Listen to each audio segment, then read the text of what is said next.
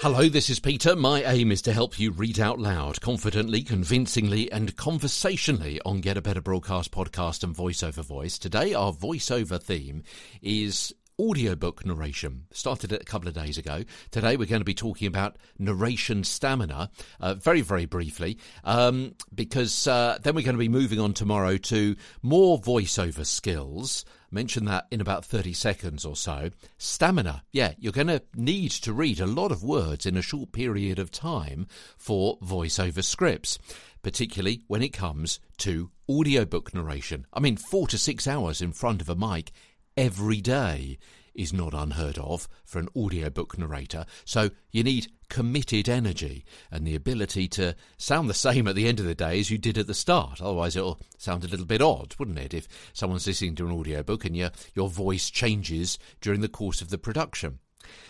And let me bring you this quote from Mark Cashman, the voiceover man. And this is quoted in backstage.com, the link in our show notes today. Performing a 30-second spot is like running a 50-yard dash. A 60-second spot is like running a 100-yard dash. An audiobook is like running a marathon. That's the end of today's episode of Get a Better Broadcast podcast and voiceover voice. Tomorrow, your voiceover eye, brain and mouth control. From London, I'm Peter Stewart.